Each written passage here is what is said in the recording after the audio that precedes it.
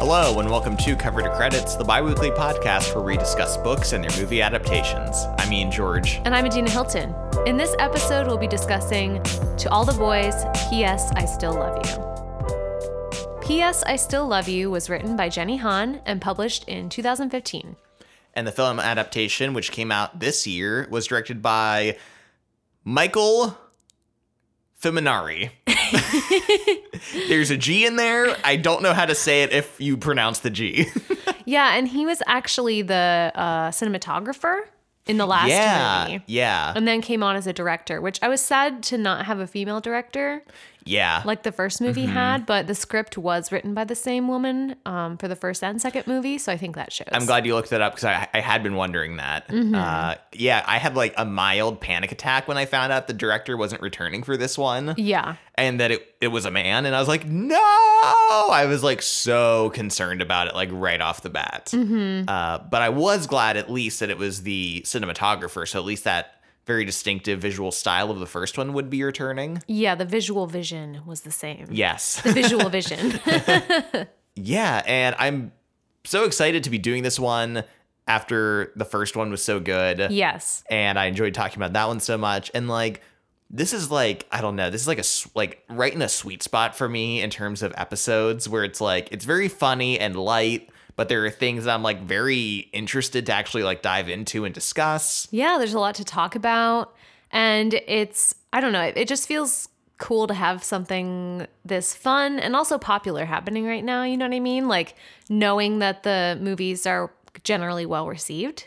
Yeah. I actually haven't read much about the movie because we only saw it. It came out not on Valentine's Day, but only a few days before. So it's been out like a week now, and I've been like avoiding reading much about it for spoilers originally. But so I'm curious what the reception is at this point. I don't entirely know yet, but I can't imagine it would be like too negative given how closely it still feels with the first one. Yeah. But that I will be curious about that. But shall we begin and talk about the book? Because the book gives us the ending that we wanted from the first book. Yes, it's very confusing. Yes. If you've listened to our other episode on the first book and first movie in this series, To All the Boys I've Loved Before, you know that the movie ends with, Peter and Lara Jean ending up back together. They get back together. It's really sweet. They're in like this lacrosse field. It's very cute. It's everything you want. The book actually ends with things completely up in the air. The book just ends. Yeah. Which we had a problem with in our last episode that we talked about. So this book picks up and things are very much still uncertain with Lara Jean and Peter. They are not back together after all the conflict after the ski trip. And Lara Jean ends up realizing that she does have feelings for him and she wants to get back together. She writes him a letter and then goes to see him and they end up back together. Yeah, in kind of not a totally similar scene, but somewhat with like him wanting to read the note, her not wanting to, and then... Yeah. And this was interesting because there are elements of this book, not just this, but other elements of this book that were pulled into the first movie. Yes. Which we'll be like kind of getting to as we go through this story. But it was interesting to see those elements, some of which I was aware of and others which were surprises to me. Yeah, and I almost feel like they did this in the movie because they weren't sure if they were going to make more. Maybe. And also because the book ends on such a cliffhanger and they were like, we can't end it this way. People would not be happy about that. Well, and certain things that were pulled from this book into the first movie just give certain aspects like a very natural, not conclusion, but kind of a capper. You know what I mean? Yeah. So I think it is interesting how the first movie was an amalgamation of some different aspects. Yeah. And seeing what this book and movie did, and how the movie kind of worked with that. Mm-hmm. So another thing that was included in the first movie, but actually doesn't even happen till the second book, is the whole hot tub Instagram video. Yeah. So there's a video of Lara Jean and Peter making out in the hot tub from the ski trip. And it looks like they might be having sex. Like they're making out, but it's unclear. They're probably just grinding. Yeah. Good old-fashioned teenage grinding. And this is published under the Instagram Anonabitch. Great handle. Yeah, I can't believe. Yeah. Anyway, it's getting spread around the school, and we saw this in the first movie, but the fallout from all this is gone into a lot more detail in the book. Yeah, because in the first book, there was only the rumor they had had sex. Yeah. But it's not till this book that the video comes out. And I really did like a lot of things that this situation highlighted. First of all, the double standard of Laura Jean getting a lot more shit from people, you know, being called a slut, being shamed by adults who are aware of the video, and just Peter like not really receiving Taking any it of that. seriously, Like yeah. he's upset for Laura Jean. He's upset about the situation. He's not like Yeah, he is. but like his experience of it is definitely different, and I like the way the book kind of dives into that. It's not like preachy about it. No, and I think it does highlight too that it's such a stupid situation because Laura Jean has so few options. Like Yeah. she can either lean into it and be like, it's none of your business. I can do what I want. Like it doesn't matter if I'm having sex with him or not because like I'm a person able to make my own choices and I won't be shamed. Or she can be like, it wasn't me in the video, or we didn't have sex, and then kind of like disavow the whole thing. Yeah. And like neither option is good for her because as a woman, like there's consequences for each decision. Yeah. And it just sucks in general. And I mean, and no one's like kind of caring about the fact that they were like filmed by someone like watching them. Yeah. Which is very like a huge issue. And I mean, like you said, like the only problem of them, if they were having sex, is the fact that it was in a hot tub, like a public hot tub. Like, yeah. No one addresses that aspect of it. Everyone's like, did you have sex? And they're like, let's address the fact it was in a hot tub potentially. Yeah. But I did, this was an interesting part to kind of like incorporate at the beginning of this and at the start of Laura Jean and Peter's like serious relationship. Yeah, because they're like newly together and trying to make things work in the way that isn't fake. Yeah. Which is new for them. And then they have kind of this to deal with. And so I think it does put stress on them from the very beginning that things are like not super perfect for them. The movie picks up right where the last movie left off, which is the two of them being together. And all the like hot tub stuff has pretty much been resolved. Yeah. So they go out on their first date, their first official date together. It's very cute. They go to an Italian restaurant. They do a whole lantern flying thing. I don't know. Very cute. It is. It's adorable. And like their chemistry together, just those actors I is know. They're so cute together. so fantastic. And I did feel like this really, even though the director was different, it all felt pretty seamless from the first movie. Yeah. I was a little worried at first. I was like, I was probably overthinking it. I'm like, does this feel the same? But it really does. And I think a big part of that is the chemistry between them. Definitely. And there's like a lot of really funny lines that they give to Peter. So he feels like a very like funny and charming and sweet person. Yeah, for sure. And then the first thing that kind of like, well, and they do have a first date in the book as well, a first official date, which is they go to the movies. Yes. Less exciting, less romantic. Yes. Less romantic, especially because they run into Jen, Peter's ex-girlfriend, at the movies too, and then pretend that they don't see her. So the first kind of, I should say like inciting incident of the story is that Laura Jean receives a letter from John Ambrose McLaren. Yes. One of the 5 boys who she had written to in the first story. Yeah. And apparently he had like moved houses, but the guy who lived in his old house who got the letter held it for him. So that's why it's like coming back late. Yeah. But essentially he got the letter and wrote back to her, and she's like kind of like, oh my God. And is like very like taken by this. Mm-hmm. But the big thing about this is that the first movie, if people remember, during the credits, we got a little like cliffhanger. Yeah. Where John Ambrose shows up to the house with a letter. Yeah. And it's kind of like a womp, womp, womp, like ending. What could happen? That is completely retconned Yes. in the movie. Not only did they completely recast the actor, but the scene of him showing up on Lara Jean's doorstep is not a part of the story at all. It's completely just forgotten. They're like, forget about that. Which is like, it is a funny way to end the first one. Yeah. But like, they knew what the books were. You know what I mean? After this one. So yeah. It kind of was like, it's odd to me. Why would they do that? Yeah, if they weren't like totally certain that's where they wanted to go with it. But anyway, so John Ambrose, who we have endearingly nicknamed Jam. Yes, John Ambrose McLaren is just too long to keep writing out in my notes. And he's constantly referred to as John Ambrose. Like, not really John. No. It's always John Ambrose. So I'm like, I'm not going to write down John Ambrose. So we're just going to, we might say Jam in the episode. So if we say Jam and you're like, who the fuck is that? It's John Ambrose. Yes. Also, just to bring up this one big gripe I have with the book, and that is the unimaginative names for all of the boys in this story. Oh my God. And we talked about this in our other episode. Yeah. Like the most white, boring names that you could ever think of. Peter, Josh, John, Lucas, Trevor. Yeah.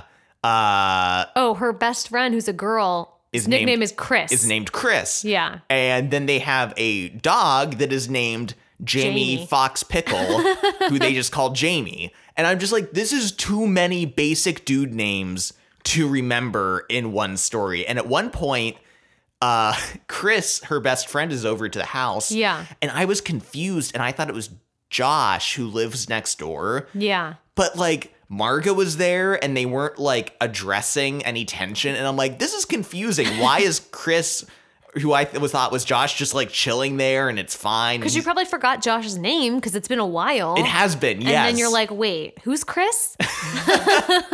Exactly. So I did get used to it. I did get back on board like with who is who, but it did give me some problems at the beginning. Yes, it is very confusing. Anyway, John Ambrose. Jam. Writes this letter to Lara Jean. Yeah. And Lara Jean in the book writes him back. In the movie, she's like not sure how to write him back. There's a whole scene where she's trying to write him a letter and she's like, all of this sounds dumb. So there's a little bit of a pause on that in that story. But meanwhile, Lara Jean and Peter are kind of deepening their relationship and having some like serious discussions and conversations just around how it's kind of complicated to be in a relationship sometimes. Yeah, this part of the story to me was, I think, by far the best and the most interesting. Same. And it just, I love it because it is true for being in a relationship in high school when you're young. Yeah. Kind of the anxieties of like, what do I do? Like, how far do I go with this person? Yeah. How do I act? And like, what's appropriate? And also, what am I comfortable with? So we're not just speaking about like physical intimacy. No. We're just talking about like, what are the rules even? Yeah. And I think that's still true to adults too. Like when you get in a new relationship, you know, each person's different and you're getting comfortable with like what they're expecting, what you're expecting, and like being able to discuss those things. And so like all of that felt very well discussed. Like I liked how open her and Peter were talking about everything from just like, you know, what to expect out of like going on dates and like waiting for each other and like that kind of thing. And then also like as far as like sex and the fact that Peter's had sex and she hasn't and what that means between them. Yeah. And I mean, Lara Jean is understandably anxious about this. And she's constantly wondering like, what am I ready for? What am I uncomfortable with? And also what does Peter expect because he's already had sex? And like, what does this feel like to him? They do have a good conversation in both the book and the movie. It's a little bit longer in the book, I think, but just talking about like, and Peter expressing to her like, hey, you know, going at your own pace is fine with me. Like, I don't care and don't worry about me. Like, I just want to be with you and do what is comfortable with you. So he's very respectful of her boundaries and also the fact that like, she is unsure about things and it might take her a while to figure things out. Yeah. And even though he had been having sex in his previous relationship, it's not like oh, he's this high school stud who just gets to bang whatever moves. It was like, Yeah. that was a whole relationship for him too. And it's not just this thing that is like applicable to like whoever he's dating or interested in. Yeah. So like all this part, and I like it too as a contrast to the first book and movie are so fun. Yes. So good, like just really enjoyable, but it is much more of a rom-com formula and like kind of wacky situation. So I appreciated that this, for the most part, kind of like abandons that kind of aspect, and it just kind of delves more into like what it's like to be in a true, real relationship. Yeah, it's a little more mature. Yeah. Yeah, not as like cutesy, funny. And I mean, there are still funny moments, but it is a lot more about like you said, what it's really like to be in a relationship. And another thing that Lara Jean is kind of dealing with too is just the kind of shadow of Peter's ex-girlfriend Jen, and just wondering, like, constantly comparing herself to Jen, and then thinking like, well, we're doing all these things and it feels like the first time for me, but he's done them already with Jen. Yeah. And not just like sex and like making out and things like that, but like going to restaurants, going on dates, like doing couple things. And I feel like that really weighs heavily on her. Yeah. And affects her. Whereas for Peter, he's just kind of like, I mean, this is a different relationship. So there's the two different viewpoints here. Mm-hmm. Yeah, both handled very well. So around this time, we have Bellevue. And Bellevue is a retirement home, nursing home that Lara Jean volunteers at. Yes. In the book, it's something that her sister used to volunteer at, and that's like why she does it. Mm-hmm. And I guess that's the reason in the movie too. Yeah. It's pretty much the same in both. But so she gets a job there to help coordinate activities and just like, help out. And first of all, I want to talk about the set design, not only of the nursing home, but of this movie in general. I mean, that nursing home / retirement home, I don't know like what exactly. Yeah. I know there's a difference. Or senior living space. I don't know. I'm just like, is this like a resort? It's so crazy. It's just like but like, I love it. You know what I mean? Yeah. There's a character at the nursing home, Stormy, and her room is just like this like villa looking, like beautiful white, large, huge room. And there's like a basement. There's like all this like Art Deco stuff. Yeah. Too. Yeah. And a basement full of like amazing, like extravagant props from the past and things. But like, it's not just the nursing home, but it's like kind of this way throughout the movie. Yeah. Because like they go to a house party and it's like the most beautiful house you've ever seen in your life. Yeah. But I really love that about these movies, that it's kind of like this heightened reality. It is. It's almost like this exaggerated, lush, like everyone's kind of rich, and it's like that is a factor, but it's really just like beautiful sets and locations and everything. Yeah, it does feel, like you said, kind of lush. Yeah. Yeah. I actually wrote at one point in my notes, this movie is XXL, extra, extra lush. extra lush. Yeah, and it feels that way in the book too. It does feel like they're kind of living this charmed life in many ways. Yeah. There's a lot of mentions of like people owning a lot of cars and Yeah. fancy things like that. So it does feel like the characters in this story are slightly above middle class. Probably, I'd imagine. Yeah.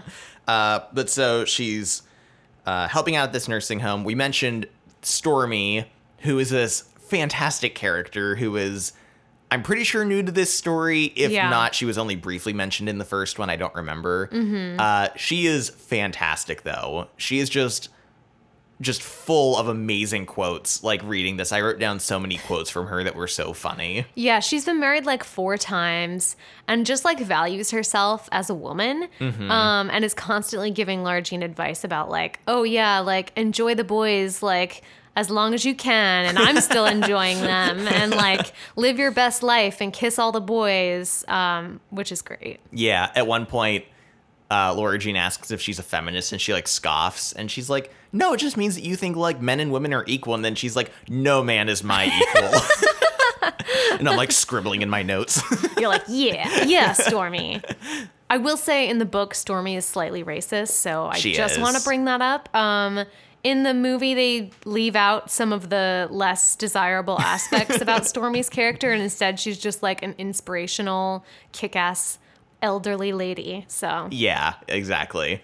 In the movie, we are introduced at this point in the story to John Ambrose, the Jam Man, in person. Yes. And she has never written him back in the movie, but then he shows up at the retirement home and he's like, oh, I'm also like going to volunteer here. And he goes to a different school, which is why we haven't like seen him at all. So then she's like, oh my gosh, we're like thrown together. And it's like, what a coincidence. She slips and falls when she first meets him, yeah, of course. He has to like help her up. In the books, she actually writes him back and they kind of go back and forth a little bit. And then she ends up meeting him also at the retirement home, but not because he's volunteering there, but because he is Stormy's great-grandson by marriage. So I'm like, I don't really know if that's really like a tie that you would keep, but maybe they're close for other reasons. But yeah. So that's why he kind of ends up showing up at the retirement home, and then he kind of reappears and they hang out at the retirement home. Yeah, so it is interesting that in the movie, we get these much more early interactions of them together at the nursing home. Yeah. And this makes sense, too, because, like, in the book, they interact at the nursing home, too, just for, like, a totally different, more contrived reason. Yeah, and I feel like Jam doesn't show up in the book until, like, halfway through it. Yeah. So that does feel a little weird in terms of pacing. So I do like that in the movie they introduce him a little earlier. I agree. To kind of set up like, oh, this is going to be like the love triangle. Like, here we go. And I do want to mention another difference between the book and the movie in terms of Jam, because they're very different. And I would just like to read the description in the book of John Ambrose, Jam, that Laura Jean is thinking when she sees him, because it's kind of ridiculous. So she tells him that he looks taller. He looks more than just taller. Now that I can take the time to really look at him, I notice more. With his fair hair and milky skin and rosy cheeks, he looks like he could be an English farmer's son. But he's slim, so maybe the sensitive farmer's son who steals away to the barn to read. That is literally her description of him. And it's worth mentioning that, like, 4 people in a row like mention his blonde hair. Yeah. Like mention it like verbally. Like, they're like, oh yes, his blonde corn silk hair. Yeah. And I'm like, what a boring ass person he must be, that like the only thing people remember is like, oh yeah, he had blonde hair, right? Yeah. Like nothing else. And what I really like about this movie is that it's not super white. Yeah. And I'm actually kind of surprised, because the author of these books, you know, is Asian. Yeah. And, you know, she makes her main characters half Korean, but like everyone else in the story is described as white, even Lucas. Yeah. The only thing I can think of as a reasoning is, I mean, one, maybe she had an experience of growing up in a mostly white community. That's true. And two, it does set Laura Jean apart more for her to be part Asian in a mostly white school as opposed to a more diverse one. Yeah. And maybe the book was more interested in like kind of separating her in that way, because she does still follow certain Korean traditions, and, you know, that side of her family, her mom's side, she still like has an attachment to. And I know for me, like that stuff is like enlightening to read about, like, oh, I didn't know about Korean New Year, which we find out about at the beginning of the story. So that might have also been some of the intention in the book, but it is one of those things where like occasionally in the story, like a character will be mentioned as being black, just like for no reason. Yeah. But then that you're like, okay, so I am guessing that everyone else is white, you know what I mean? Even if it's not like specified. Yeah. So yeah, I do appreciate that about the movie, how diverse it is. I do too, because it's not really like even brought up. And I think there is, like you said, some diversity that feels like, what's the purpose of this? But in the movie, it's just like, oh, these are just like people that don't all look exactly the fucking same. You know what I mean? Like this is like a city where there are lots of people and lots of people that look very different. So John Ambrose is Black, and then one of the other side characters, Trevor, is also Asian, and then Lucas, of course, is Black from the first movie. And then also Miss Rothschild is an actress who her family is from India, actually. Oh, really? Yeah. Oh, interesting. So I just felt like it was like, hey, we have a new character. Does it need to be white? Especially since both her love interests from the first movie and book were white. Yeah. So it's especially like if it was another white person, I think it would be even more apparent or like more, you'd realize it more. Was Lucas Black in the book? I don't think so. Okay, I couldn't remember, like, because it didn't mention it in this one, but I couldn't remember, so. Okay. I could be wrong, but I'm pretty sure he wasn't mentioned as Black in the first book. Okay, just curious. But Yeah. the diversity in this movie is it's great. It's really cool to see. Yeah. So Laura Jean and Jam are she's writing letters in the book and they're hanging out in the movie, and they're kind of definitely, there's like a click to them. Yeah, and this is where they're like, enter the love triangle. Because Laura Jean, like, remembers how she felt about him when she was younger. Because, I mean, she wrote him a love letter, right? And she eventually, like, reads the letter because he gives it back to her. And she's like, wow, I was, like, really in love with him. Yeah. And is almost, like, reminded of those feelings and is like, am I feeling those feelings again? Or am I just, like, remembering how I used to feel? Mm-hmm. So I think it is confusing for her because they didn't really get resolution. And so now it's like, well, what if? Yeah, and I also I think she's explaining it to Lucas at one point that when she's with John Ambrose, things just feel easier compared to Peter. Yeah. And I like that because it's understandable because Peter has like Jen in his life still, and there's a lot of baggage with that. There's a situation of like, Peter has a reputation at her school. Mm-hmm. He's very popular. There's a lot of stuff, with that she has to deal with. And also, like, they're having problems in their relationship. Like, not huge ones, but, like, they're, like, in it. You know what I mean? Yeah. Whereas with Jam, like, he's a clean slate. You know what I mean? Yeah. So it's like, oh, it's that idea of, like, the grass is always greener. Mm-hmm. And the, like, oh, well, this could be, like, the perfect relationship. And not really wanting to look at how and appreciate what you have, really. And I'm not saying that, like, you should never be like, oh, this relationship isn't working out, I need to find someone else. But, like, also just that idea that, like, I mean, it's very easy to be like, oh, it would be way easier and better with that person when you're not actually in it with them. The boy is always more boyish on the other side of the fence. You know what I mean? They're just so... How many boys on each fence? So, but I do like their connection, especially in the movie. Yeah. John Ambrose in the book just has no discernible personality to me. Not really. Like, she tries... Because it's tough, because, like, first of all, you had Josh in the first story. Yeah. Who, for the most part, is a very nice, outgoing guy. And then Peter, who is, like, more popular and a little more vain, but also a nice, outgoing guy. Yep. And then she's like, yeah, but he's nice and outgoing, but, like, in a different way.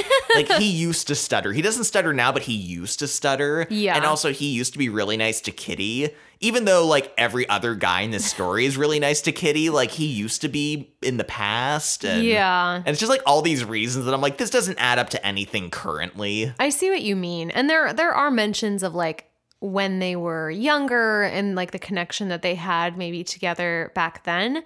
But I agree with you. Like, his character isn't super deep. No. And I think it goes a long way in the movie just to have, like, an actor portraying him and bringing something to it. Yeah. Like, you can see how he's a little more reserved, a little more, like, maybe sensitive, kind of.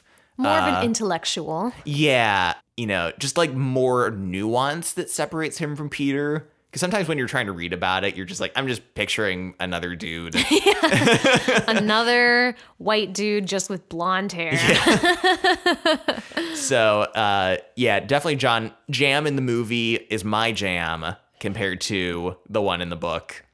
Yeah, and there's like a cute part 2 where you get like a little flashback of them Oh my God. in middle school and like in their stupid costumes for Halloween.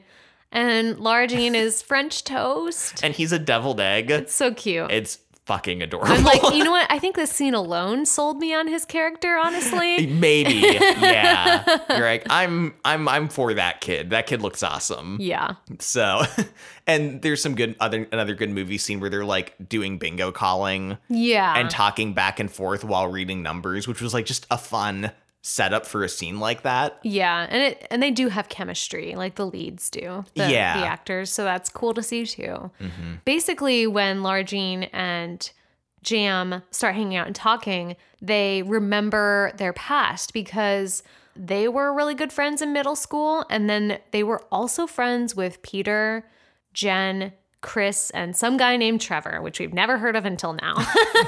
You know, Trevor. You know, Come our good on, friend Trevor that we've Trevor. mentioned many times. The Trev Man. But like they used to be a group of friends that hung out in middle school, and then Jam moved, and then Lara Jean and Jen like stopped being friends, and a lot of things happened to change their group. So they're kind of having these like reminiscences of like old times, and they're like, oh, remember we buried that time capsule under the treehouse in some other person's yard? It is funny because I'm like, whose yard is this? it's like a house that was like sold or being sold. Yeah. So I guess that just means they can hang out in the treehouse like as much as they want, and no one's gonna be like, I know, they're like upset. trespassing. Yeah. So they're like, well, we have to dig up the time capsule because they're going to tear the treehouse down and build a gazebo. So let's have a time capsule party where we get the gang back together. They could also just burn the gazebo down. They could. It's our senior year, time to burn the gazebo down. So they kind of, it mostly, it seems like Lara Jean and, at least in the movie, Jam kind of organizing this. And it's everyone except Jen. Yeah. At least on paper, you know. Because Lara Jean's like, why would we invite Jen? Like, she hates me and is like trying to drive me and Peter apart, and probably was the one that shared that video online. Yeah, still not confirmed. Still not confirmed. But highly suspected. Yes. So we get this, scene and part of the story where they all gather for this party. They get together. Who shows up but fucking Jen. Fucking Jen shows up. In the book, like, she and Peter arrived together, and so you're like, were they hanging out? And in the movie, they come separately, but then Lara Jean's like, why is Jen here? And Peter's like, I might have mentioned it to her. Yeah. She's like, what is wrong with you? Yeah, and this is like in the book something that's kind of been ongoing, where Peter's kind of had ongoing contact and communication with Jen. Yeah. And he only keeps vaguely saying that she's going through a rough time and she needs someone. Yeah. And this is very frustrating to me. Very frustrating. Reading it. Because I'm like, that's not something. Like, that's not a reason. No. And if it is like that, we do find out later, like, what it is she's going through.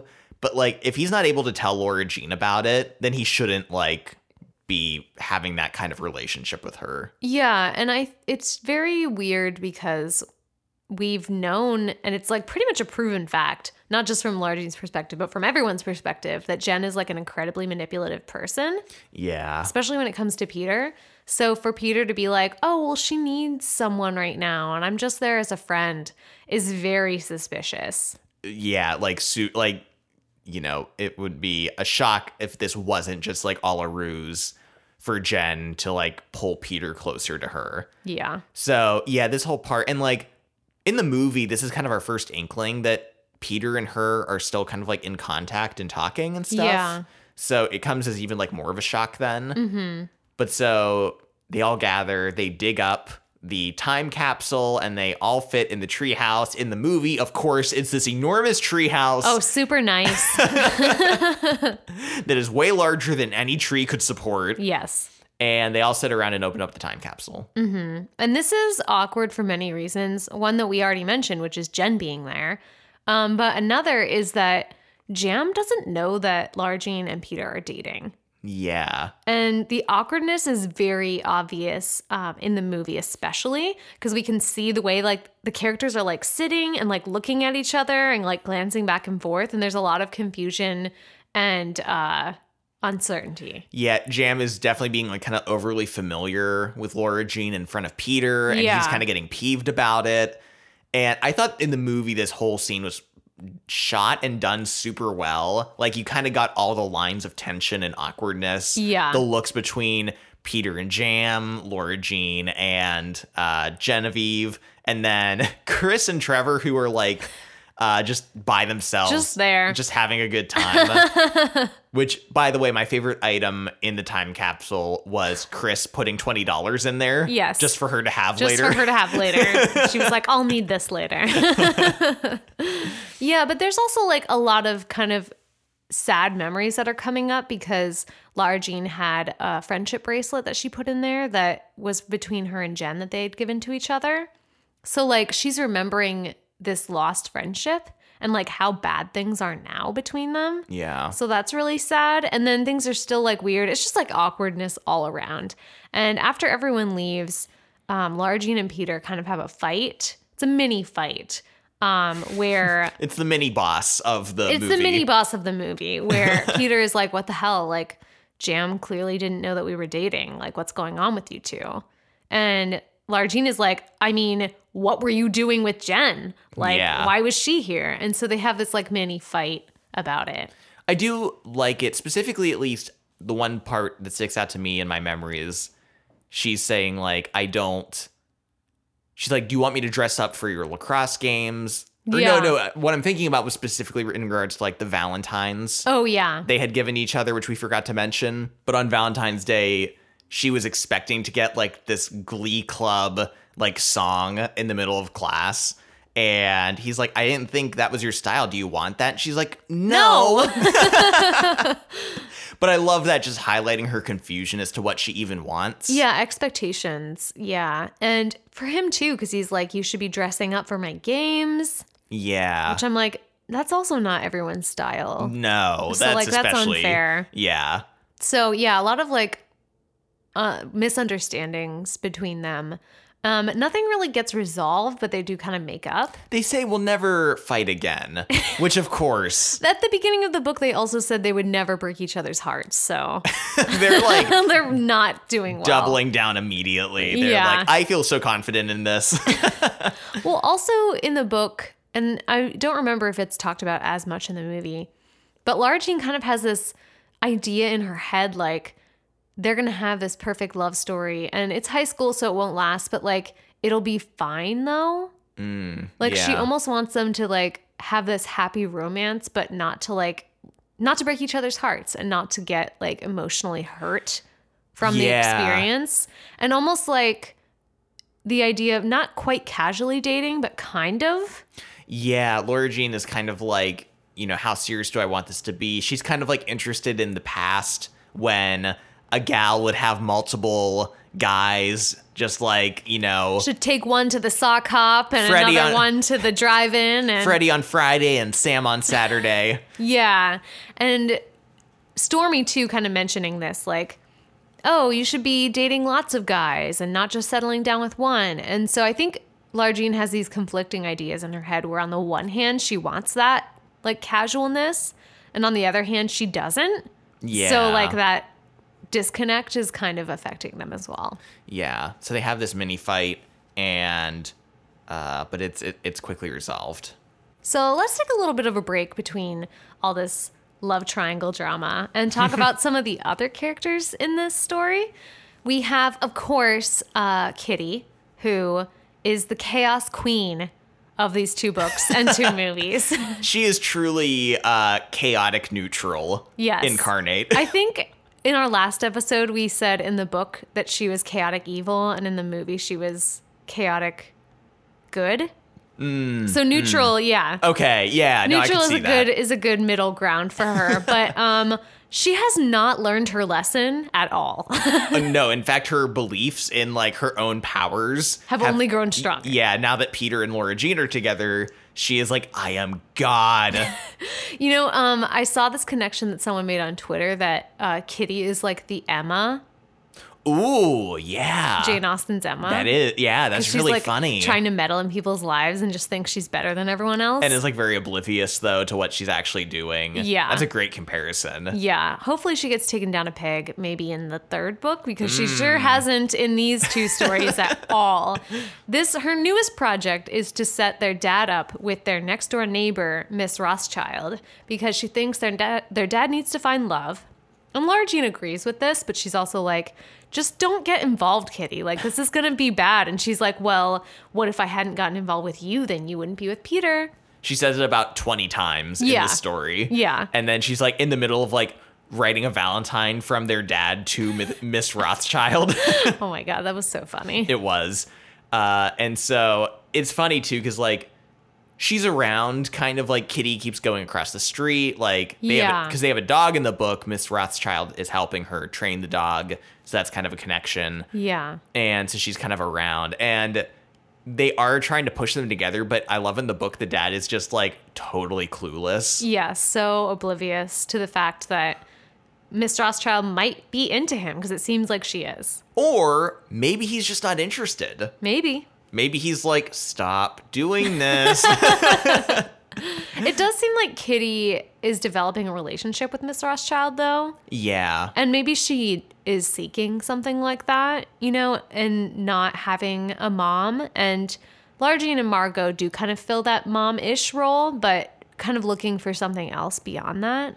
Yeah, and in the movie, I really like Miss Rothschild. We get a great scene of them running into her at the supermarket. That's very funny. Yes. And you do get the hint that like the dad is interested in her actually. Yeah. Because he's great, and the dad in the movie. Oh my God, I love the dad in the movie. He's so amazing. He's good in the book too. He is good in the book, but the actor that plays him is just so cute. He's so sweet. He's so adorable. He's like the perfect dad. He is.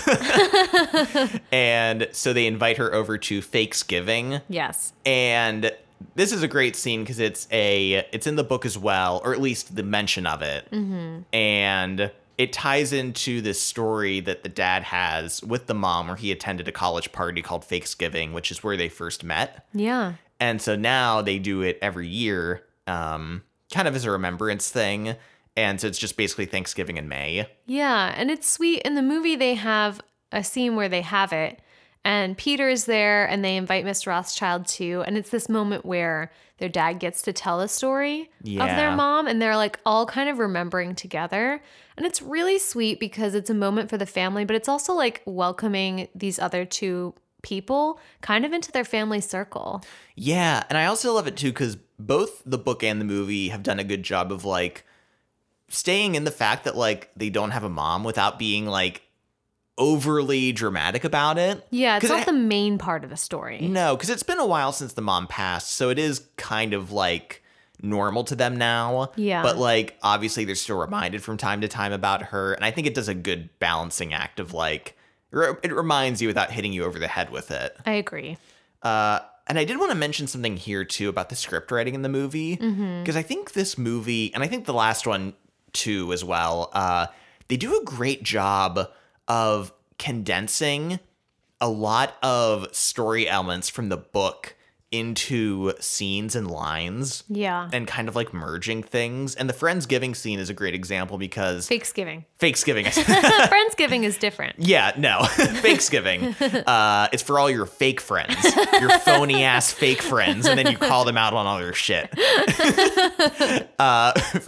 Because, we find out about Fakesgiving just as a story, and then obviously of the Miss Rothschild storyline, but the movie manages to converge these two things into one scene. Yeah. So you're getting the dynamic between Miss Rothschild and the dad while also being reminded about the mom, and Peter's there. So it's kind of like this gelling of elements that like feel really good together. Yeah, and it feels like it goes together, and it's very natural feeling. And I really like the juxtaposition of Miss Rothschild being there, clearly in the role that like maybe she and the dad are into each other, but still having this very like public and open remembrance of their mom. Yeah. It felt very respectful. It felt like everyone was cool with the situation. Yeah, she wasn't like, oh, like I'm awkward. Yeah, you know? and the kids weren't like, oh, this new woman is coming in. Like it was very like, it felt very respectful, like I said, and also just like loving and open. I really liked it. It was very well done. And then there are like smaller moments too that kind of do a similar thing. In the book,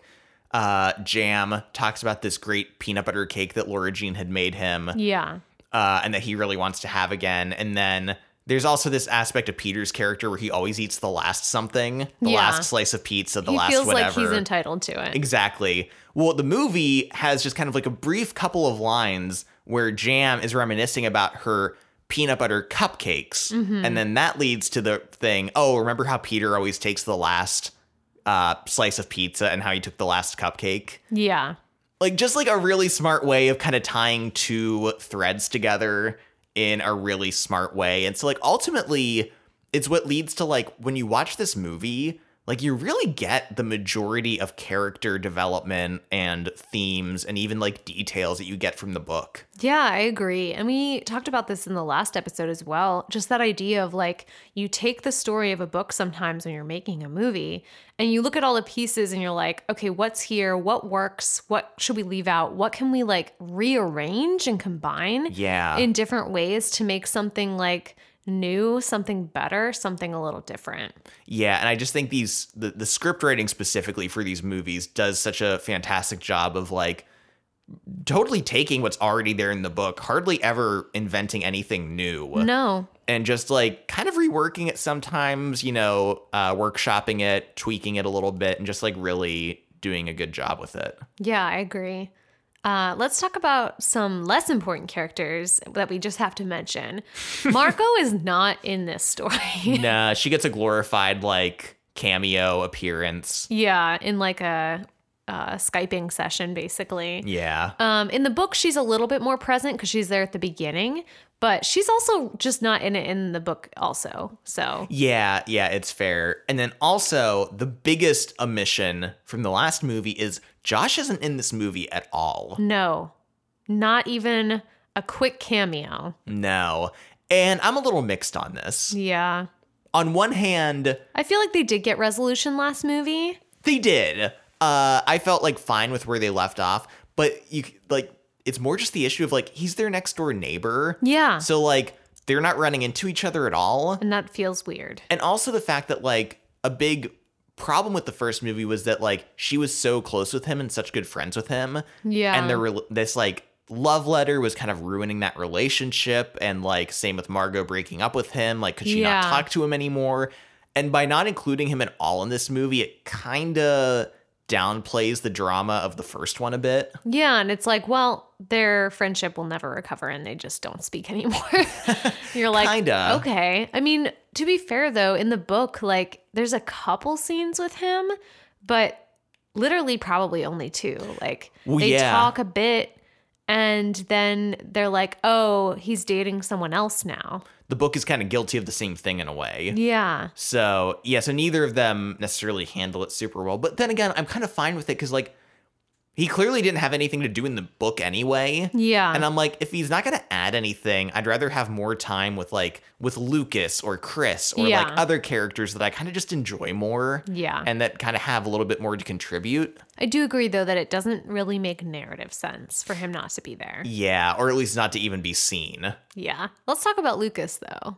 Lucas is so great. Yeah. He's a big part of the second book. Which I like, but he feels like an even bigger part of the movie.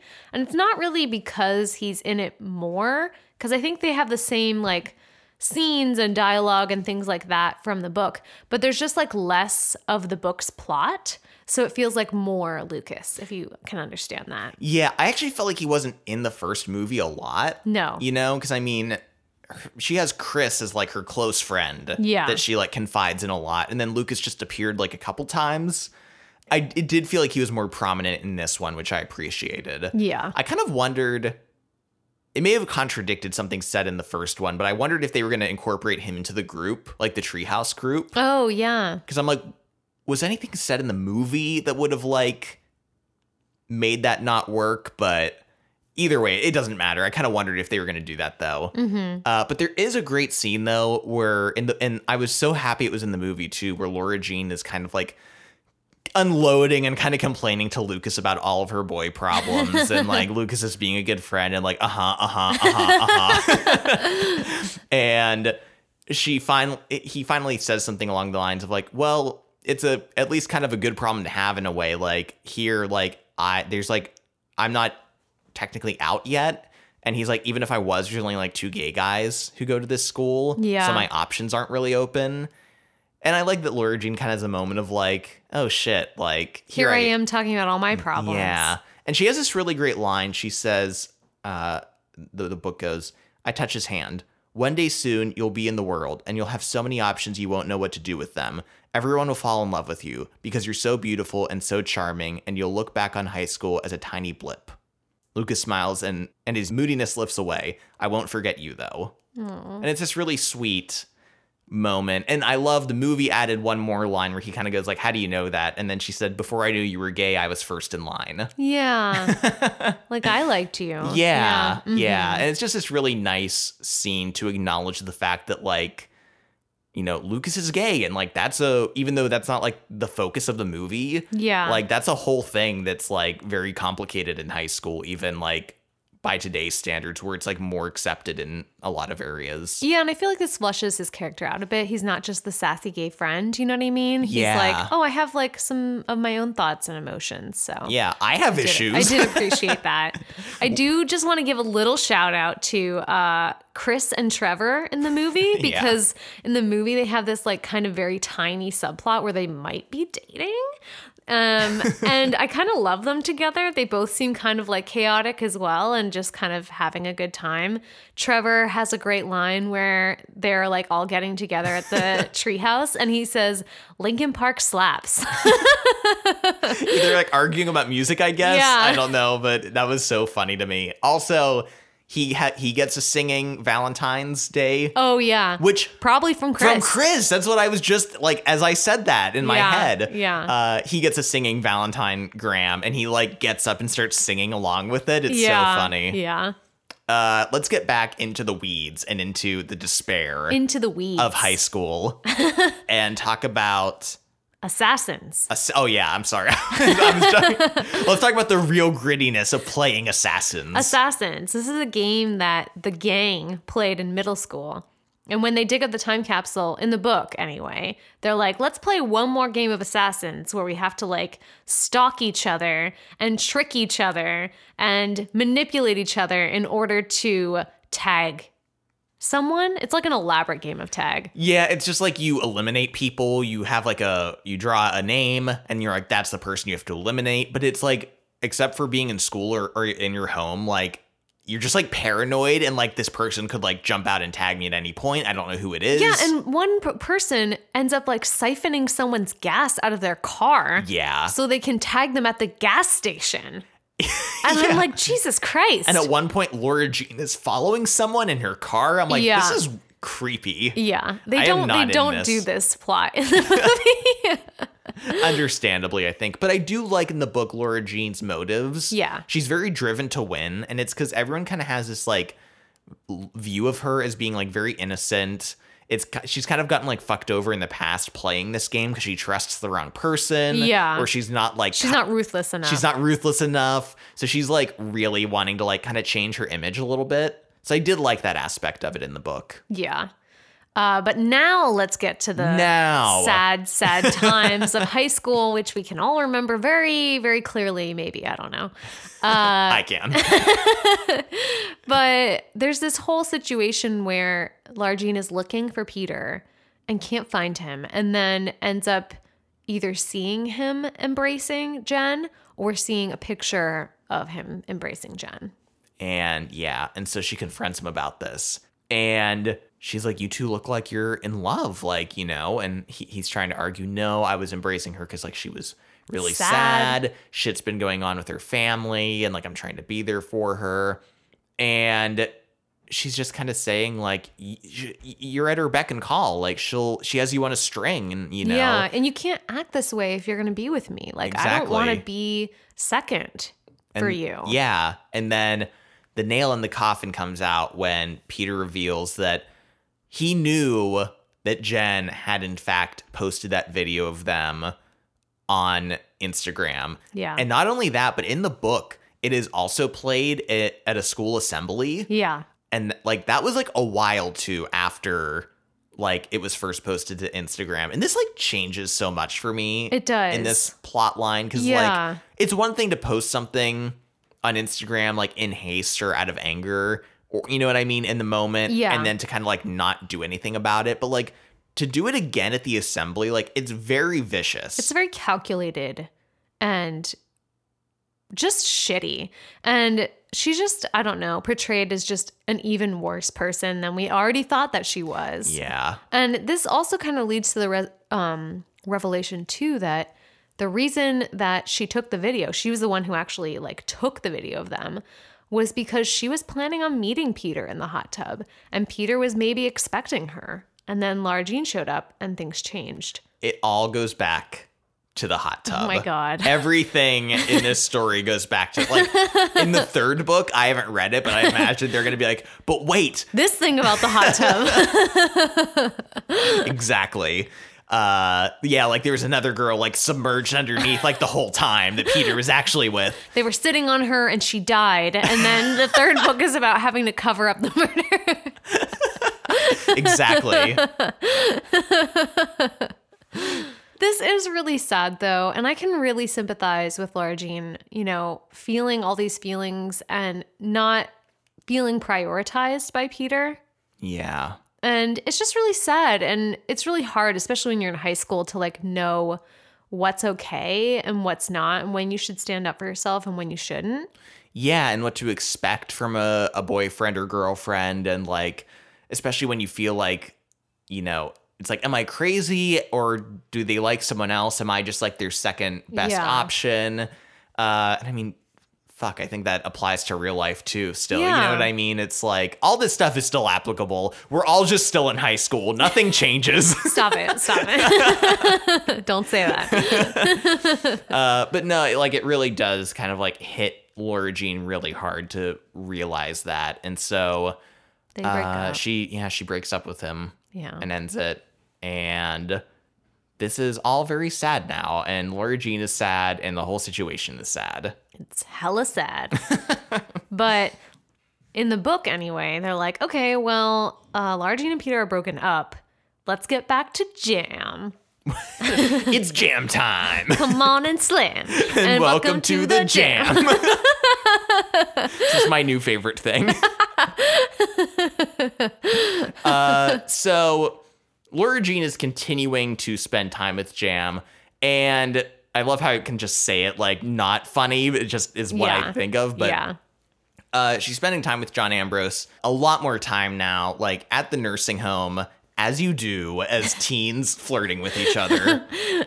In a nursing home. Yeah, but it's like especially much more in the book. Like there's quite a gap of like her spending time with John, things being like tense between her and Peter and them not talking. We just get a lot more about their deepening relationship and like Lara Jean kind of starting to fall in love with him. I mean, she's still dealing with the hurt with Peter and like is still actively thinking about it a lot. So it's clear she's not in a place to like emotionally move on, but she's still kind of like likes the way that Jam makes her feel and how cute he is and the time that they spend together. There's a couple different scenes, like they're at the nursing home and then there's a snowstorm and they have to like spend the night there. Which I'm like, how could this ever happen? This is another like one of those like fan fiction tropes that shows up a lot. If you read fan fiction, they're like, oh no, there's a snowstorm. We're stuck here together. And there's only one bed. Exactly. But they like go outside to play in the snow and it's like really cute. Yeah. So yeah, we get multiple scenes of them, and then around this time too, they're planning this party. Yeah. It's a World War II themed? World War II themed party in the book. In the movie, it's just like a general fancy like dress-up shindig. party. Yeah, exactly. So they're both preparing for that, and Laura Jean is just like, what do I want? What boy do I want? There's so many boys. Too many boys. And there's also a really sad scene too where it plays out differently. In the book, Peter just approaches her after class and is like, I want my necklace back. Yeah, the necklace he gave her for Valentine's Day. And it's like really like Shitty. yeah, it's like really aggressive, and I was not really happy about it. Yeah. Like he's like, I need the money. I owe people. I'm gonna hawk it. In the movie, they definitely soften it with them being on this school trip to the aquarium, which is very like moody sets. Yeah, this once is again, another like lush. interesting set. Yeah. They're specifically standing in front of the jellyfish tank. And Lara Jean actually offers to give him the necklace back. And he's just sort of like, okay. Yeah, but it's like much sadder. Yeah. Like they both kind of feel like this is something out of our control right now, and we just have to go along with it, and Yeah. like less like aggressive on anyone's part. Less like, give me that necklace back. And then he rips it off her neck. Yeah. What else happens around this time? Lara Jean and Jam go to the World War II party together, and then afterwards they end up kissing. Yeah, yeah. And so this is kind of just like, it's a great night for Lara Jean. And in fact, she even ran into Peter and Jen again at the nursing home because she had to pick things up from her grandma. Jen was trying to tag her in the game of assassins that is still happening in the Oh, book. yes, that's right. Because it's only her and Jen now. Yeah. Everyone else has been tagged out. And then John drives up in his convertible and he's like, get in. And then they speed away. And he's like, as he like fires a gun. And so they kiss, and it's like this really like kind of magical night almost for Lara Jean, and she's Yeah. still kind of like figuring out how she feels about everything. And this all kind of culminates on her birthday. Mm-hmm. She's at school, and Peter doesn't say anything to her. She's kind of pissed about it. Yeah. And then out in the parking lot, who's there but the Jam Man? The Jam Man is there. He gives her a present. It's like this cute snow globe that kind of harkens back to their night playing in the snow. And then Peter shows up and he's like, I also have a gift for you. And then it's like, not really a gift because he just gives her back the necklace that he asked for. And I'm like, you can't recycle the gift and be like, it's a birthday gift when you already gave it to her for Valentine's Day and then insisted that you wanted it back and then gave it back to you to prove your love. Like, come on. But he does say, like, listen, I want you back. And this is the first time that he's been like kind of clear about this. And he's like, here, take the necklace back. Like, I'm going to keep fighting for you. Like, I'm not going to give up. Like, I want us to be together. And Lara Jean is just like, okay. And then ends up kind of deciding that she is still in love with Peter. Yeah, in the car after they leave there, she's with John Ambrose, and she says, and he can tell, he's like, you still love him, right? And she has a line that I do not like. Yeah. Where she said, essentially, he was first and he won't leave. So there's no room for you. Yeah, it's just a weird way of phrasing it. I is. don't think she meant it in that, but it felt like stalkery and like possessive or something. Yeah. It just wasn't great. And it's not like I really like him. It's just he was here first. Like, that didn't feel Yeah. very genuine either. Yeah, it was kind of weird. But she does realize that she's still in love with Peter. And then they end up reconciling and having like a very sweet moment where they kind of say like, all right, let's try this again. And like, let's be more real with each other and like no half measures really. So Yeah. And that was up to the end of the book, essentially. And it was weird for me in this book ending because, like, they fight and then there's so much time spent away from Yeah. Peter, or where Peter looks like a total ass. Yeah. And then John Ambrose looks so cool and they're having this connection and like all this stuff. And then just kind of it turns on a dime and it kind of suddenly wraps it up really quickly. yeah, and suddenly in like one scene, one kind of half-assed moment where Peter's like, I want you back. And she's like, okay. And Yeah. that's like their scene later is better. Yeah, when they're like together Actually in the talking treehouse. about Yeah. it. But like her like, I don't know, decision on it happened in like a weirdly quick way. And then that last scene of them is like in the last 3 pages. Yeah. So I don't know. It just all wrapped up in a weird, odd way. I agree. And I think they almost went too far in like making Peter's character a little shitty to like make the idea of Lara Jean being with someone else possible. Yeah. I think there's a fine line when you're doing that. Cause like you have to make the other love interest like actually have a chance.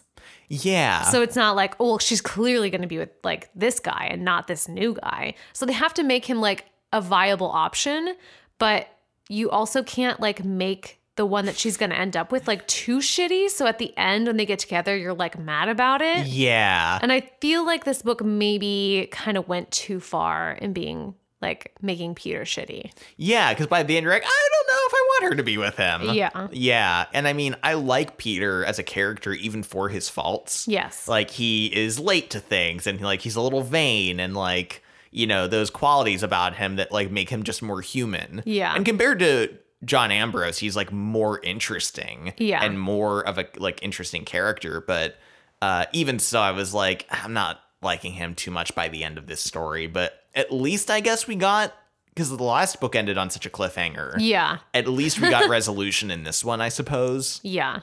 Let's talk about the movie ending a bit. So we're picking up in the movie where Lara Jean and Peter break up. And then Lara Jean ends up having this like confrontation with Jen, actually. They meet up in the treehouse. And it's actually a really kind of nuanced scene Yeah. that I liked a lot. Lara Jean talks to Jen and they're kind of talking about her and Peter being broken up, and Lara Jean ends up saying like, and there's a similar part in the book where she says the same thing, but like, I was thinking about you so much in the relationship that like my idea, like I couldn't get over you in my mind. And like, it wasn't the relationship between like you and Peter that was tripping me up. It was between like you and me. Yeah, I loved that too. And she was so worried about Peter not being able to get over her. It was her who couldn't get over her. Yeah. And the idea of Jen and the two of them. And yeah, and also the idea that Lara Jean and Jen have this history together. Yeah. And that like so much of that is unresolved and kind of like fuels this like rivalry and like their bad blood with each other. And I mean, this is like in high school too, you do get like thrown in with people so much too that like, you know, if you're in the same friend group, you know, as other people, it's like you do see people a lot that you don't like. Yeah, and you have to be around them. And there is maybe a little bit of resolution between them. It seems like things might be a little more positive. Jen is very like, in this movie, a lot more muted. She's not as like vicious No. and mean. And she seems a lot more receptive to like maybe, you know, amending things between her and Lara Jean. And she also mentions like, you know, Peter really likes you. Like, Yeah. you know, you should give him another chance, that kind of thing. And they talk about their friendship bracelets and the friendship that they once had. So they kind of have like a little bit of resolution here. That's not what happens in the book though. No. And it's also, she mentions how her parents are getting a divorce in the movie. And that's kind of like what the shit she's been going through that she needs help from Peter with. Because Peter's parents are divorced too. Yeah. And I'm like, that checks out a bit, that she would want to talk to someone who's been through that. Yeah. But yeah, the book, oh boy. Yeah, in the book, Lara Jean actually finds out that Jen's dad is like dating / banging a girl that's like 18. So like a girl that Lara Jean actually knows because she was in Margot's grade. So this is a lot more than just like, oh, my parents are getting divorced, which is in the movie. Yeah, and Peter also implies that like Jen has, I mean, he basically says that Jen's had a history of like self-harm. Yeah. And that like he had been there and tried to help her with it when they were dating. And that like this was also part of the reason he was like really concerned for her. Yeah. And so, you know, well, I'll let you read their encounter, because they still, Jen and Laura Jean do have this encounter with each other. Yeah. In the book, but it plays out super differently. Yeah. And this, if you've seen the first movie, it might sound familiar. So Laura Jean and Jen are in the bathroom, and all of a sudden they have this confrontation. This is Genevieve talking. You're such a little phony. Your whole sugary sweet routine makes me sick. You know that? You've got everyone fooled, but I know who you really are. The venom in her voice stuns me. What did I ever do to you? Why do you hate me so much? Oh my God, stop. Quit acting like you don't know. You need to own the shit you did to me. Wait a minute, I say. What I did to you? You're the one who put a sexy video of me on the internet. You don't get to change the story because you feel like it.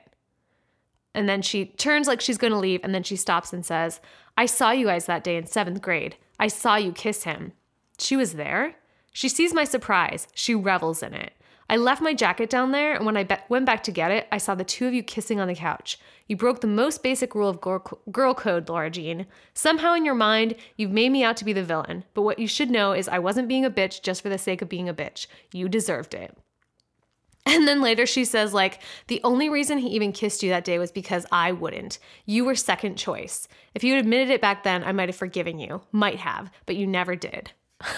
Fuck. And I'm like, oh my God, like, what's wrong with you? And Laura Jean is so kind and like good-natured. And she's like, I'm sorry, Genevieve. I truly am. If I could take it back, I would. Her eyebrow twitches and I know she's not unmoved. Impulsively, I say, we were friends once. Do you think we can ever be friends again? She looks at me with such complete and utter disdain, like I'm a child who's asked for the moon. Grow up, Laura Jean. God, she's like such a bitch. Yeah, and I mean, there's so many dynamics here to like have to break down. I mean, the first thing worth mentioning, though, that's interesting is the fact that the end of the first movie to All the Boys I Loved Before. Yeah, is this scene. Yeah, took basically this scene and kind of gave the motivation of Jen for like doing the video and stuff in the first place. Yeah. Which makes sense to me. Yeah. But it's also like that was in 7th grade and you're in 11th grade now? Oh, yeah. I just mean like it made sense to put it in that movie. Oh, yeah. I see what you mean. Yeah. But so, oh my God. Yeah. So first of all, the whole 7th grade thing, like psychotic, like that's like so like not thinking clearly. You know what I mean? To like have that as your motivation. And to like hold it against someone for that long. Now, Laura Jean later does think back and she's like, we were still friends after that, though. She's like, so it does seem like she's kind of like built this up in her head. Maybe, yeah. Or that like she's not being honest with what's really. So like that could just be kind of like not accurate, or like you said, like building it up in her head. But so, yeah, it's just like, I don't even know what to say about it, honestly. I know. I just like wish it just feels like Jen is just this caricature in the book a bit. Like she's just like evil and fucked up and manipulative. And I do like that in the movie they give her like a little bit of nuance. Me too. And it seems like she matures a bit in the second movie and is like not quite as like hell-bent on just being evil for no reason. Yeah, it in fact, like the book almost like gives like the opposite lesson. Yeah. Which is interesting in its own way. And that is almost like some people you just can't help. Yeah. You know what I mean? At some point, some people you just have to fucking like forget about. Yeah, and they might not like you and you can't do anything about it. Yeah, and I mean, that it's its own lesson. Yeah. You know, to have to learn. But yeah, two kind of like totally different takes on the same character. Yeah, it's very complicated. It is. The book is like way more complicated with all these character motivations and things going on. And it's much more real. Let's get back to the movie, though. After this scene with Jen, Laura Jean does get some time with Jam where they are at the fancy party at the retirement home and it snows. And they dance, and then they, like, kiss in the snow. So it kind of combines some elements of the book. Yeah. The snow scene and then the dance together, which makes sense. Yeah, and when they pull away from the kiss, John Ambrose is like, you still like Peter, don't you? Yeah. And Laura Jean is like, yes. And kind of leaves to go find him. Mm-hmm. And then, of course, Peter is there. And it's really sweet. It is. I was so worried he was going to show up when they kissed. I know. I was like ready for it. Yeah, to be super dramatic. Yeah, exactly. But luckily he shows up later when it's much more convenient. Yes. And it's a callback because at the beginning of the movie, Lara Jean says that she doesn't like to drive in the snow. And so Peter shows up and he's like, I know you don't like to drive in the snow, so I came to get you. No, because Peter sometimes is forgetful, but sometimes he's not forgetful. Sometimes he's not forgetful. And isn't that great? It is. But they have this great bit of exchange here. And it's similar to the book as well, where Peter tells her to break his heart. Yeah. Because they promised that they wouldn't break each other's hearts at the beginning. And now he's like, you know what? Fuck it. Like, break my heart. And like, let's do this for real. Like, you know, let's not just try to get out of this unhurt. Yeah. And I really like in a very, touching, thoughtful moment, they're watching the treehouse get torn down. Yeah. Kind of this very symbolic moment of like childhood being over. Mm-hmm. And they're walking away from it. But then they like kiss. Yeah. And it's like this great, like they kind of rise up, they're elevated. It's so cute. It is. It's really sweet. They're playing good music. Yeah, great music. And I just love that, like, yeah, just because childhood is over it's not like this sad thing. Yeah. You know what I mean? I think it handles that message very well. Yeah. And that's it. That's it. That's both versions. Wow. We covered all the boys. Every boy. Until the next boy. Can they add another boy in the third one? I don't think they do. I don't think they could. But I am curious because, like, obviously John Ambrose gets, like, the short end of the stick. Yeah. With a lot of things in this story. Like, I know, and there isn't really resolution with him. No, you just end up feeling like really bad for him. I know, you're like, oh. Because Lara Jean was very flirtatious with him. Yeah, led him on a lot. Yeah, which, like, you know, I don't like being like, oh, she led him on, but she kind of did. She kind of did. So I hope at least he's like a returning character in the next story and like maybe has some kind of contribution to the story and maybe get some resolution himself. Yeah. I don't know. We'll see. So which one is better? Wow. You know, so reading the book, because I got through most of the book before we sat down and watched the movie. And I remember thinking like, I'm really enjoying this book. And I couldn't remember enjoying the first book this much. Now, that being said, I had watched the first movie before reading that book, so I was comparing it, and you know, that may have hindered my enjoyment of it. But reading the second book, I was like, this is really good. Like, I love what it's talking about, the characters, like it feels more mature in ways.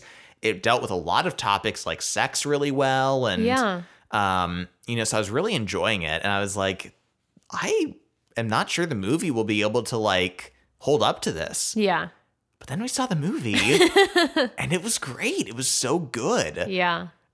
And it's also worth mentioning that the last third of the book really falls flat for me. It does. Because like so much of the interesting nuance of like their relationship and them maturing together, that's like the first part of the book, just gets replaced with like this kind of sappy or like high school drama. Yeah. And like this love triangle with a dude who isn't that interesting. And like a lot of those elements are just like gone. Mm-hmm. And it's replaced with something that's just not as interesting to me. Yeah. So for me, I think it's going to be a movie again. I think I also agree. I think I'm going to have to go with the movie. Although I would like to say that I did enjoy this book more than the first book. I did too. I absolutely enjoyed this one. And I think it's because in the first book, Josh was so annoying and I hated him so much that just the absence of Josh like has made the story like so much better. See, I don't even remember Josh that much from the first book. He was just so creepy and like trying to get with Lara Jean, and it was so gross. Yeah, I do remember that being more like in the first movie, it's more like he's just confused. Yeah. And wants to talk to Lara Jean and she won't talk to him. Mm-hmm. But the book was definitely like, I don't know, maybe I'd hit that. Yeah. Yeah, it's weird. Yeah. But so I do think the second book is better, more mature, like you said, and dealing with some different topics that I liked. But I do think the movie is better. And we've had, like, going back in our discussion, just talking about the ways, like, the movie combined certain elements of the book in, like, an interesting way and did things a little differently. I agree. I think the book I think the movie is better. The movie is better. The movie's better. We're certain about that. Yes. And now let's go into a lightning round. Let's do lightning. First up for lightning round. So they're playing assassins in the book, remember?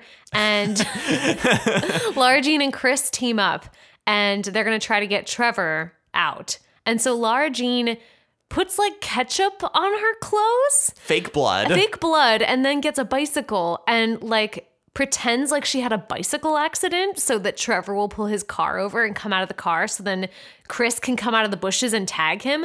But she says that she sprained her ankle, so why do you need fake blood? And he's like clearly getting suspicious. Yeah, but they end up getting him tagged out. But it was just like so elaborate and crazy. Well, and then only afterwards, Lara Jean was like, wait, what if Trevor had my name? Yeah. And Chris was like, meh. I just wanted to give some more love for Stormy. Yes. In this, specifically in the book, because she just has so many great lines. Although the movie, she's excellent too. She offers Lara Jean a drink at one point in the movie. In the book, though, she's almost trying too aggressively to get her great-grandson laid. Yeah. It's kind of weird. But I do love she does have the one-liner. She's like, he'd make a great first husband. And then also, she was the one who decided that on the night they were staying in the nursing home because of the snowstorm. Yeah. She was the one who's like, Lara Jean sleeps in my room and John Ambrose will sleep in Mr. Whatever's room. And like Lara Jean thought this was weird, but then they like snuck out and had their snow date and everything. And later, Stormy like was like, yeah, I knew about that. And she's like, what? She's like, yeah, of course. That's why I had you sleep in separate rooms. She's like, you needed some obstacles to overcome to come to each other. And you're like, wow. But she's just like such a funny character with so many great quotes, minus the racist ones. Yes, minus the racist ones. Another thing I just want to mention is there's this bit where in the book, Lara Jean, Kitty, and her dad are talking about The Sound of Music. Mm-hmm. And their dad is like, oh, yeah, it's a great movie. And Kitty's like, what the fuck is this? It sounds crazy. And they're like, oh, we should watch it. And they're talking about like the Nazis and all this stuff. And then they're like, oh, you should ask Miss Rothschild over and watch The Sound of Music with her. And Kitty has this great line where she says, just think about it, Daddy. Tacos, nuns, Nazis, and Miss Rothschild. And then I think he agrees to go on a date with her, but he's like, Sound of Music is too much for a first date. The last thing I wanted to mention was there's a great scene in the movie we didn't mention, but it's right near the beginning during the Korean New Year scene. And Kitty is recapping basically the events of the first movie to their very bored cousin. And it's just so funny, her like emphatically like describing like the love letters and Peter and fake dating and then this and that and all this stuff. And it's so funny. But like the topper is that the cousin is like, wasn't Peter that guy who was just in that Instagram video recently making out with that girl? And then they show like Lara Jean's face, like, and then it cut to the Instagram video of them making out. And then, but it was overlaid with the music from that scene. Yes. In the movie, which is like this like very romantic poppy music. And it's so funny because it's like, it's great in the first movie in that moment, but in that context, just cut in and out. It's like so funny. Yeah. And it's self-aware. Self-aware. Yeah. That's the perfect way. Like it's like making fun of itself. And it's so great. I love it. So that's it for Lightning Round. And that's the end of this episode. Thanks for listening. If you haven't listened to our episode on To All the Boys I've Loved Before, I'm not sure what you're doing. Listen to that one because that one was really fun to do. And so is this one. So if you'd like to follow us on social media, we are on Facebook, Instagram, and Twitter. Our handle on Twitter is Cover2Credits. And you can also email us at cover2creditspod@gmail.com. Yes.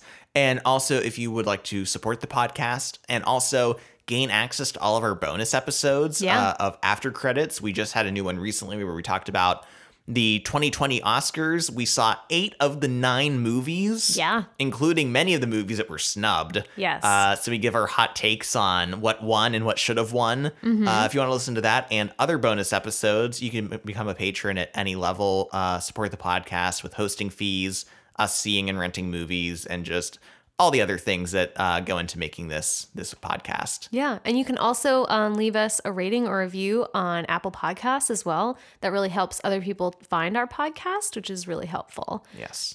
So thanks so much for listening. Yeah. And we'll see you next time. See you next time. Bye.